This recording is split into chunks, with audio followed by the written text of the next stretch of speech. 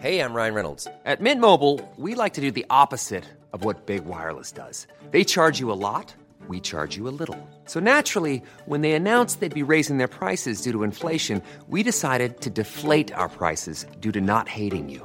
That's right. We're cutting the price of Mint Unlimited from $30 a month to just $15 a month. Give it a try at mintmobile.com/switch. $45 up front for 3 months plus taxes and fees. Promo rate for new customers for limited time. Unlimited more than 40 gigabytes per month. Slows full terms at mintmobile.com.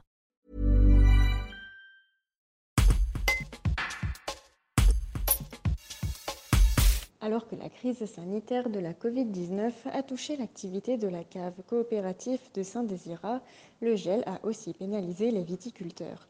Christophe Claude, directeur de la structure, dresse un premier bilan de la situation, même s'il est encore tôt pour estimer les pertes financières. Un reportage de Julie Palmeron. Ça, c'est le deuxième gros caillou dans ma chaussure.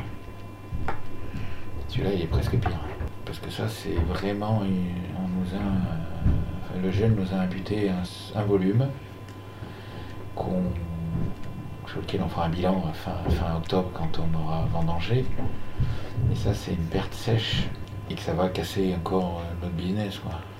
On a essayé de développer plein d'idées, plein de choses pour échapper à ce virus.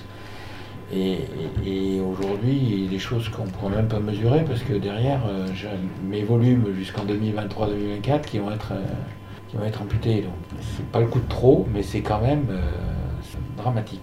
Ça va être compliqué collectivement et pour certains, ça va être dramatique. Il y a des adhérents sur lesquels il y aura peu de volume, peu de récolte.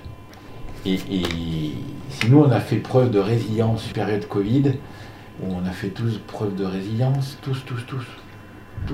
tous les Français ont fait preuve. Enfin, là, je suis admiratif de voir l'agriculture comme elle est en train aussi de faire preuve pour une deuxième couche, et pas des moindres, de cette résilience. On n'a jamais vu ça depuis l'histoire d'une arbo moderne et d'une agriculture un peu moderne. On ne l'a pas vu dans la vallée du Rhône. Mais alors, la pandémie, on n'avait jamais vu non plus dans notre histoire moderne. De avril 2020 à avril 2021, du noir, du très noir. Donc on a appris tout ça. Ça rend plus humble, sûrement, sur plein de choses. Ça nous rend un peu plus humble, ouais, dans la vie de l'entreprise tous les jours, la vie quotidienne de l'entreprise. Ça met juste ça rajoute une part d'incertitude. Nous, l'agriculture a appris à vivre avec les aléas climatiques. Pas comme ça. Pas aussi fort. Maintenant, il va falloir aussi vivre avec des incertitudes peut-être sanitaires. Why don't more infant formula companies use organic, grass-fed whole milk instead of skim? Why don't more infant formula companies use the latest breast milk science?